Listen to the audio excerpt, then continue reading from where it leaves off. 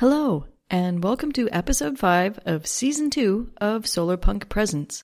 In this episode, Ariel interviews Lindsay Jane, the enthusiastic force behind the Solarpunk scene, which brings you videos, interviews, and top tips on Solarpunk fashion, gardening, and how to kick capitalism out of your life. Don't forget to support us on Patreon and subscribe to our YouTube channel. And now, take it away, Ariel and Lindsay.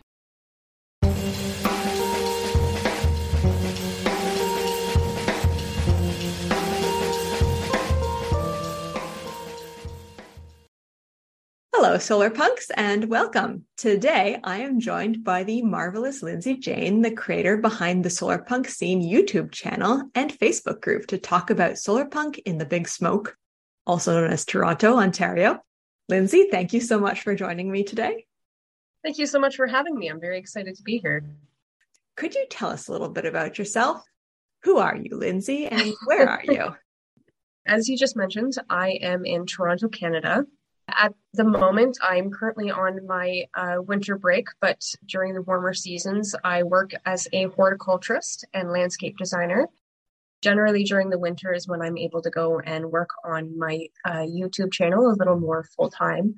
But coming this fall, I'm going to be going back to post-secondary for either landscape design or landscape architecture. I have all sorts of little things that I kind of do, like you mentioned, with the Facebook group that I go and moderate. You know, I try to go and organize things with people so that we can get stuff done as much as I can. How did you first come to Solarpunk? It's actually kind of funny. I ended up seeing a post somewhere. I think it was just an illustration. I think it was called Solarpunk Witch.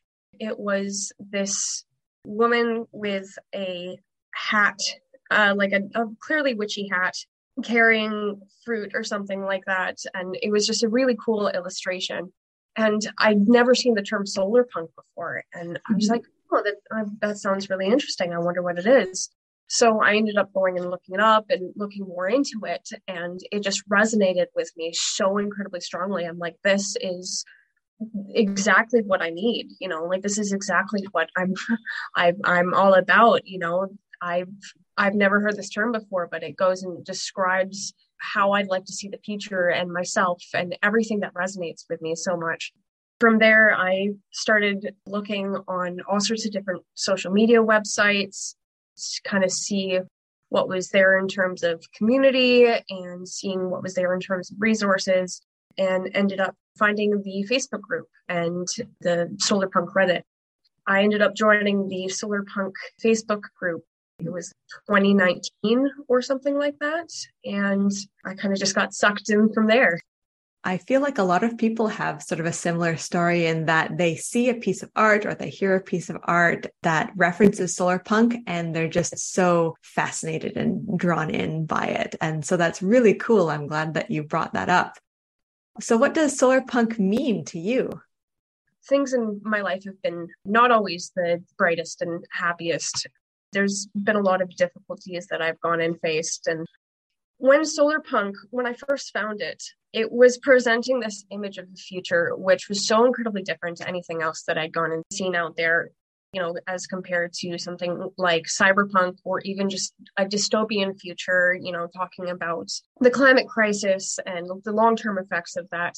With Solarpunk, going and seeing that we have a lot of the technologies that a lot of different illustrations or mediums go and show it as, seeing it as this way of being able to go and visualize a brighter future, being like, okay, yes, we're going and being presented with things as being really dark right now, but here's something that we can go and work towards instead. Here's something that we can do instead.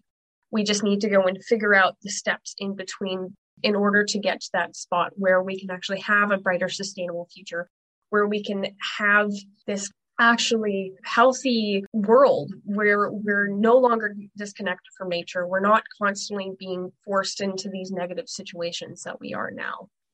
Honestly, with Solarpunk, I've always kind of seen it as a really good way for helping people kind of visualize the future that they want. So much of the time people talk about, oh, if you want something, you have to kind of go and think about it. You have to go and picture it in your mind. Okay, what is in that future? What don't we have now? How do we connect the dots between that? And that's what that is for me. I want to switch gears a little bit and ask you what it's like now to be a Solarpunk in the city where you are. Toronto's a really interesting city because I know a lot of people have a view of it as being a very concrete heavy jungle where it's very disconnected from nature. But I'm lucky enough to go and live in a spot which is connected to what's called the Beltline Trail. Toronto's cool because there's actually nature trails that go and run throughout the city. So a lot of the time when it's not winter, myself and my loved ones go and travel throughout the city using these nature trails in order to not necessarily be stuck on the concrete as much. A lot of the convenience is really nice in terms of everything being super close by. I've never owned a car. I'm able to go and travel everywhere on public transit. But along with that, obviously, there's the difficulty of how do you get like affordable local food. That's probably one of the bigger issues in Toronto right now. Like groceries are so incredibly expensive. Luckily, with the city being as big as it is, there's all sorts of different services that you can go and get. Like I'm actually waiting on a delivery box right now of locally grown food for the next week. Obviously, with Toronto and any kind of big cities, you have to really be careful with the costs of rent and just general housing costs. Like it's nuts here. Luckily, my husband and I have lived in our apartment for the past 9-10 years now. So we've just had rent control. But I know that if we were to go and try moving from here, it would be $400 a month extra if we wanted to live in the same place that we were now. I know with going back to post-secondary, going and looking at the cost of living in the towns that we're comparing with the different universities, that Toronto is just so incredibly expensive. Canada is currently in the middle of a housing crisis, and I think Toronto's one of, if not the worst city to try and find a place to affordably rent in. Yeah, I remember right before it was even as bad as it is now when we were trying to move into this place. Even back then, we were having difficulty finding a place because there were still bidding wars going on essentially with renting places, where people were going and offering extra per month to the landlord in order to go and get the place. I made friends with our neighbor across the hall, but he ended up going and moving out, and he was keeping me posted about what was going on with him trying to find a new place. Mm-hmm. It took him 3 months to go and find a new apartment. And even then he'd be like, oh, I'm about to go and secure a place. And then someone else would swoop in, offer more money to the landlord. And then he'd go and lose the place and have to start looking again. It's really not great. So, well, I was going to ask you, in your opinion, what's difficult about living in the city as a Solarpunk? And it definitely sounds like rent is one of the things that poses a huge problem for pretty much anybody who's going to be moving into the city. Would you say that's fair? Oh, yeah, absolutely. Just the general cost of cities, especially Toronto, is so nuts right now. I'm pretty sure Vancouver is more expensive, but we're pretty sure we're the second most expensive city in Canada right now. People just aren't able to necessarily find places to live easily that are affordable. And then not even getting into really the cost of what most groceries are. I mean, I think that recently when I went to the grocery store, we were looking at like the cost of chickens just as a good comparison point. And it was $15 to $20 just for getting a single chicken. We've had points where we've traveled even just an hour out of the city and it's dropped down by like $5 to $10. Sounds like there's a lot of artificial inflation going on then. Oh yeah, no, absolutely. I mean, they go and look at the fact that a lot of the food here has to be brought in. And, the cost of the transportation ends up going and coming in. But what are people in Toronto going to do, right? There's not exactly a lot of places to be able to grow food in the city. Like, yeah, there's community gardens and stuff like that, which is great. But if you don't have the private land yourself, you're not necessarily going to be able to grow food as easily. something that I do, that I go and try to show other people how to go and do, is actually forage in the ravine systems to help kind of supplement the cost a little bit. I mean, you have to be careful where you go and get it from because soil can be contaminated. You have to be sure where it is, but there's all sorts of different naturalized or invasive species in the ravine systems here that you can go and get, and they're really super tasty, actually. Is that a video on your channel? Is that something that we can expect to see from you, maybe? That's definitely something I can go and do in the future. I've been planning on it. I just need things to be growing again. It's a bit chilly here for the plants. Right. Yes. We're recording this in February, and it actually, I don't know about in Toronto, but the rain froze here last night and everything is kind of covered in ice. And so I'm guessing any plants that were poking their heads out are rather unhappy right now. Yeah, no, we got the same thing here. It's really pretty, actually. I mean, everything looks like kind of frozen raindrops on the trees. But yeah, no, it's probably going to be April at the earliest that you're really going to see solid plant growth. Definitely in the future, I want to be able to go and teach my viewers about different wild edibles.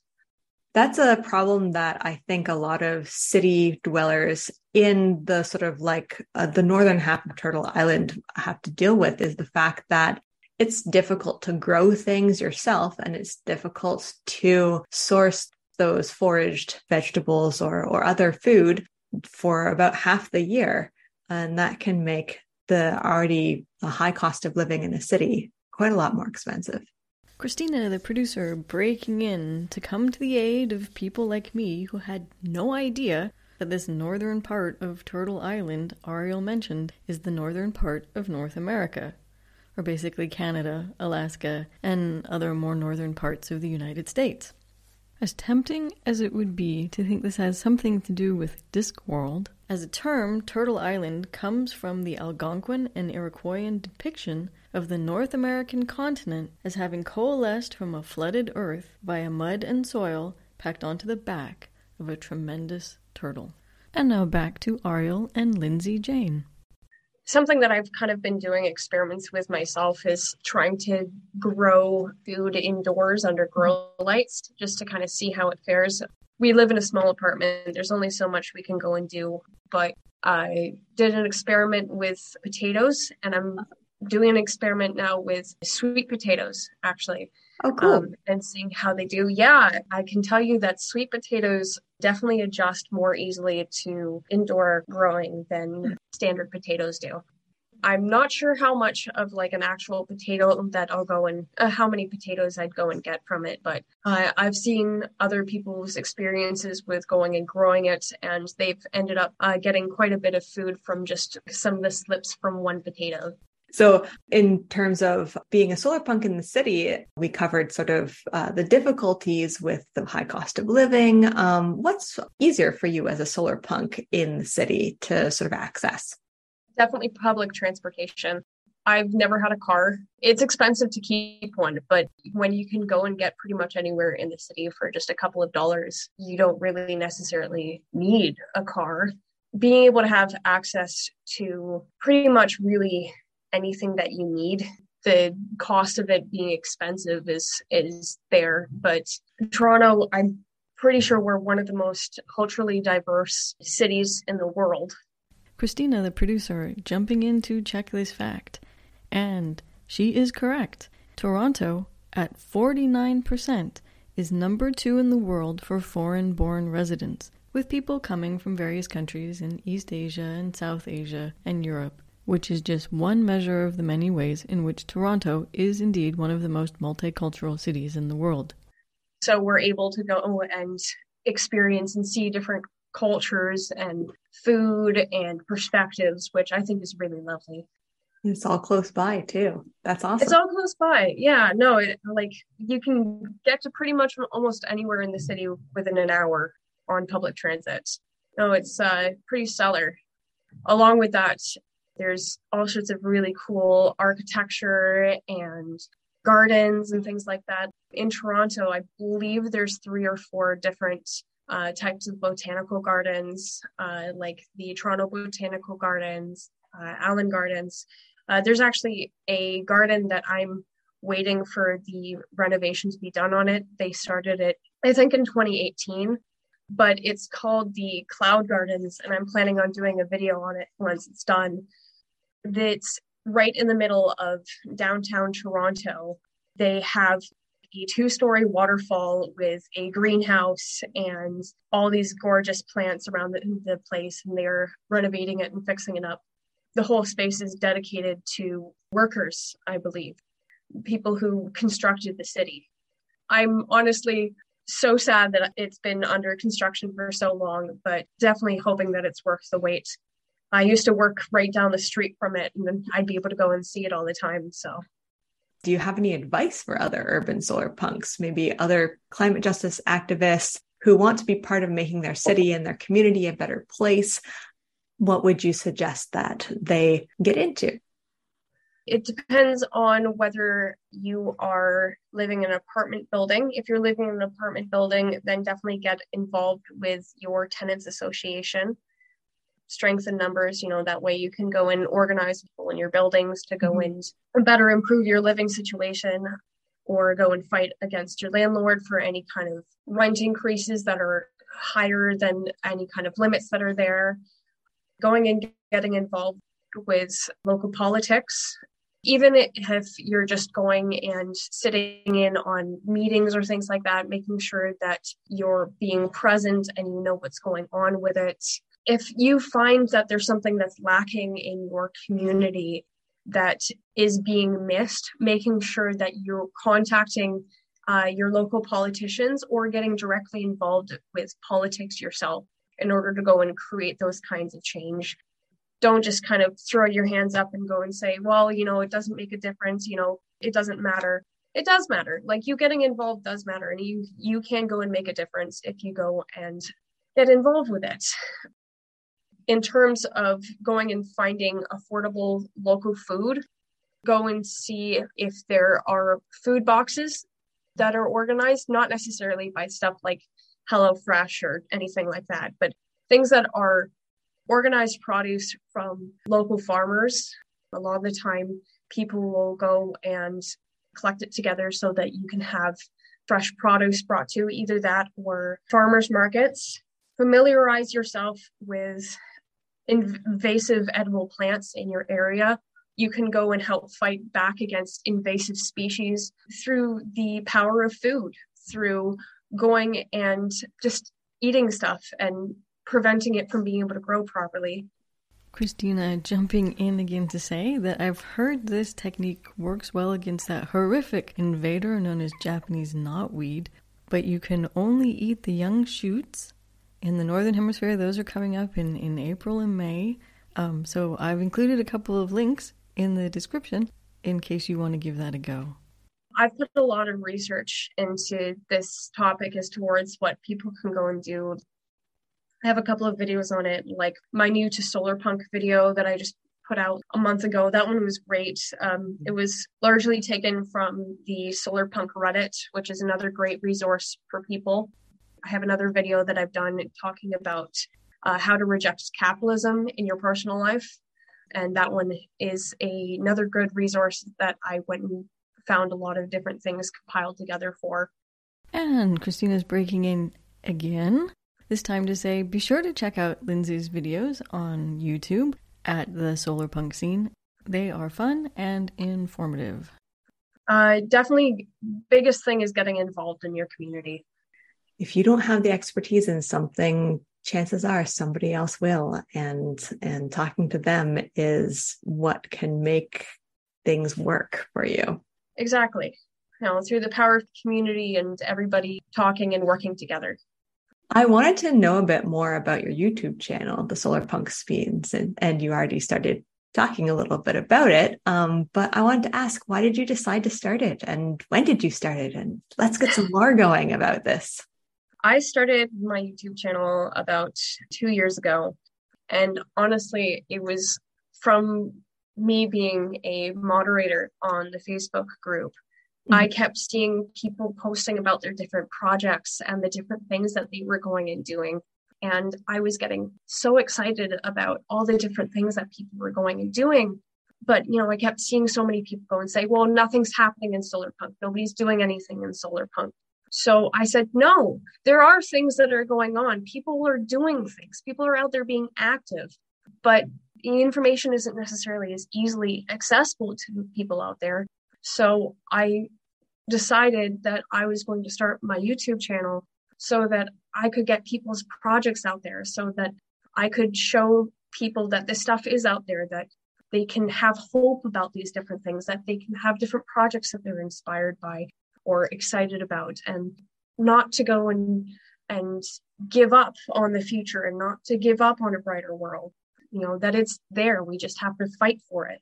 Right. Yeah. It's not just all, pretty pictures and vision boards. It's actually people rolling up their sleeves and getting these things done and making them into an actuality. And that's a great resource for people who really need to sort of see this stuff in action. And that's great.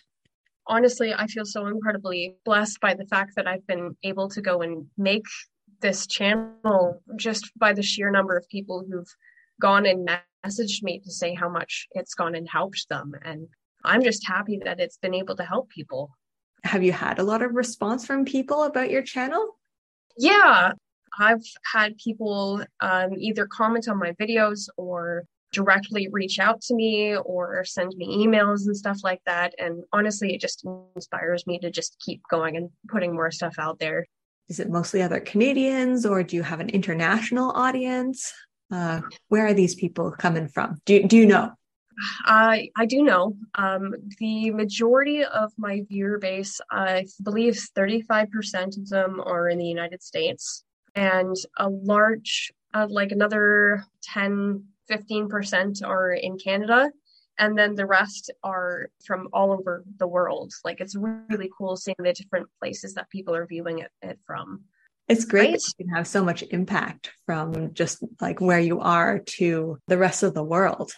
Like I said, I feel really honored to be able to go and be part of this international community and be able to go and bring this for people. So, what's been your favorite episode to work on? Probably either my Solarpunk fashion video. I am a massive nerd when it comes to art, design, and fashion. So that was a lot of fun to go and research.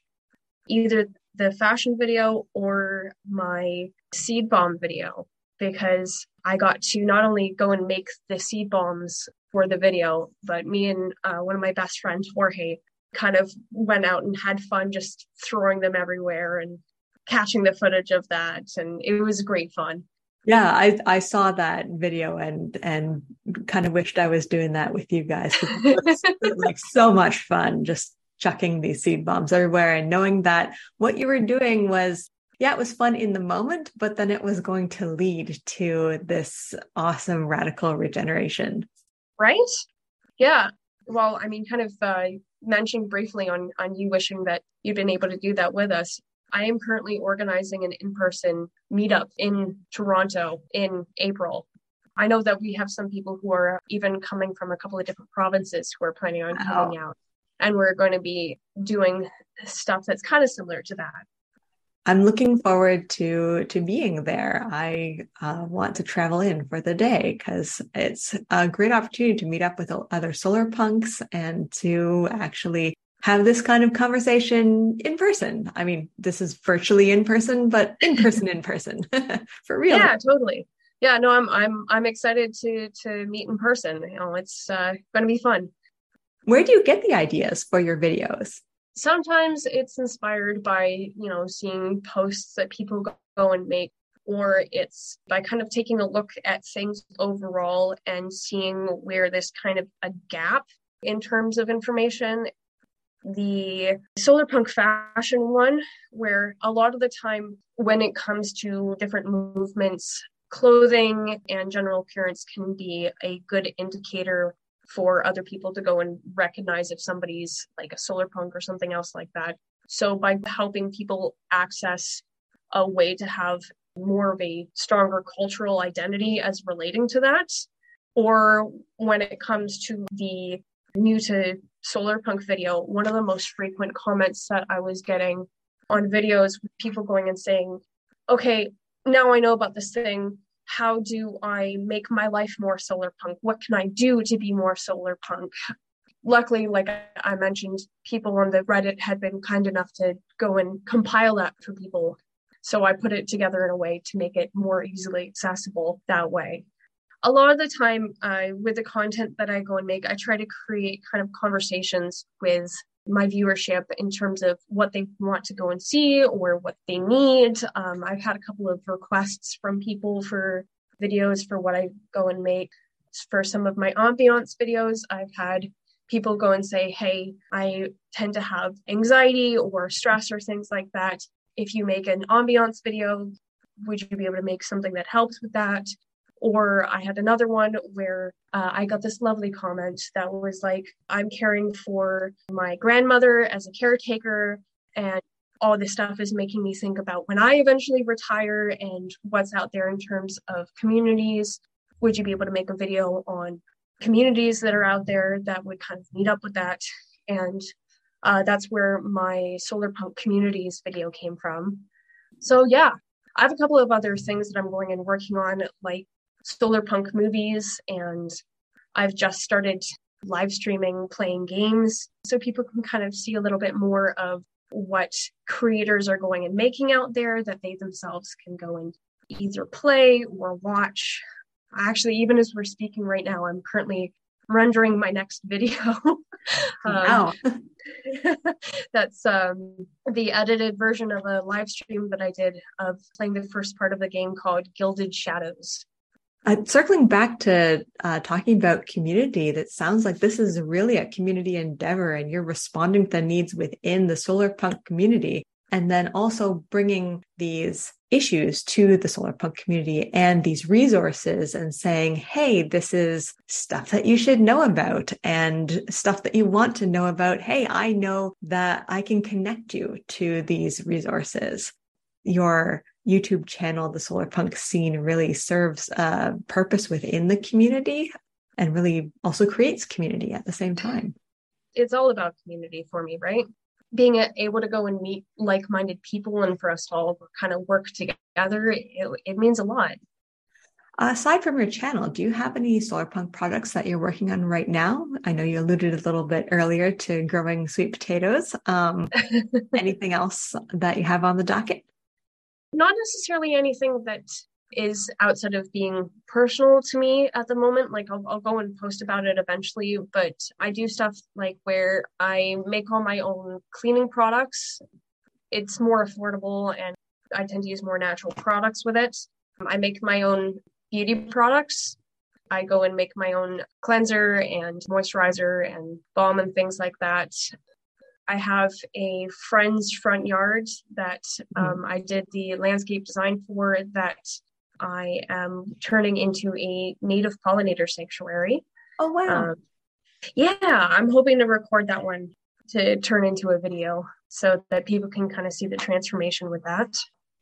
Doing all this stuff, you'd think it'd be really tiring, but I just find it so satisfying and rewarding that it gives me energy in some ways. And, you know, yes, I go to bed tired at the end of each day, but knowing that I'm doing the most that I can every day just brings me fulfillment and joy. That's so wonderful. You and your channel are so inspirational. It's so great to be able to bring that to the podcast. And where can our listeners go to follow and find out more about you and the Solarpunk Scene? With the Solarpunk Scene, luckily, the name wasn't taken on any platforms. So you can find me on Instagram, Facebook, YouTube, Twitch under the Solarpunk Scene. And I do have a website as well that is currently under construction that I need to fix up a little bit more. But I do have some interviews that I've done on there as well. That's the solarpunkscene.wordpress.com. And those are the platforms I'm on right now. For our listeners, we'll put that all in the description below so you can click and follow that. Lindsay, thank you so much for joining me. This was such a wonderful conversation. Thank you for having me, and I'm happy that we got a chance to talk. This has been a lot of fun. All right, listeners, stay Solarpunk. That's a wrap for episode 5. Once again, check out our website at solarpunkpresence.com and come join our Patreon at www.patreon.com/solarpunkpresence or use the links in the description of this episode.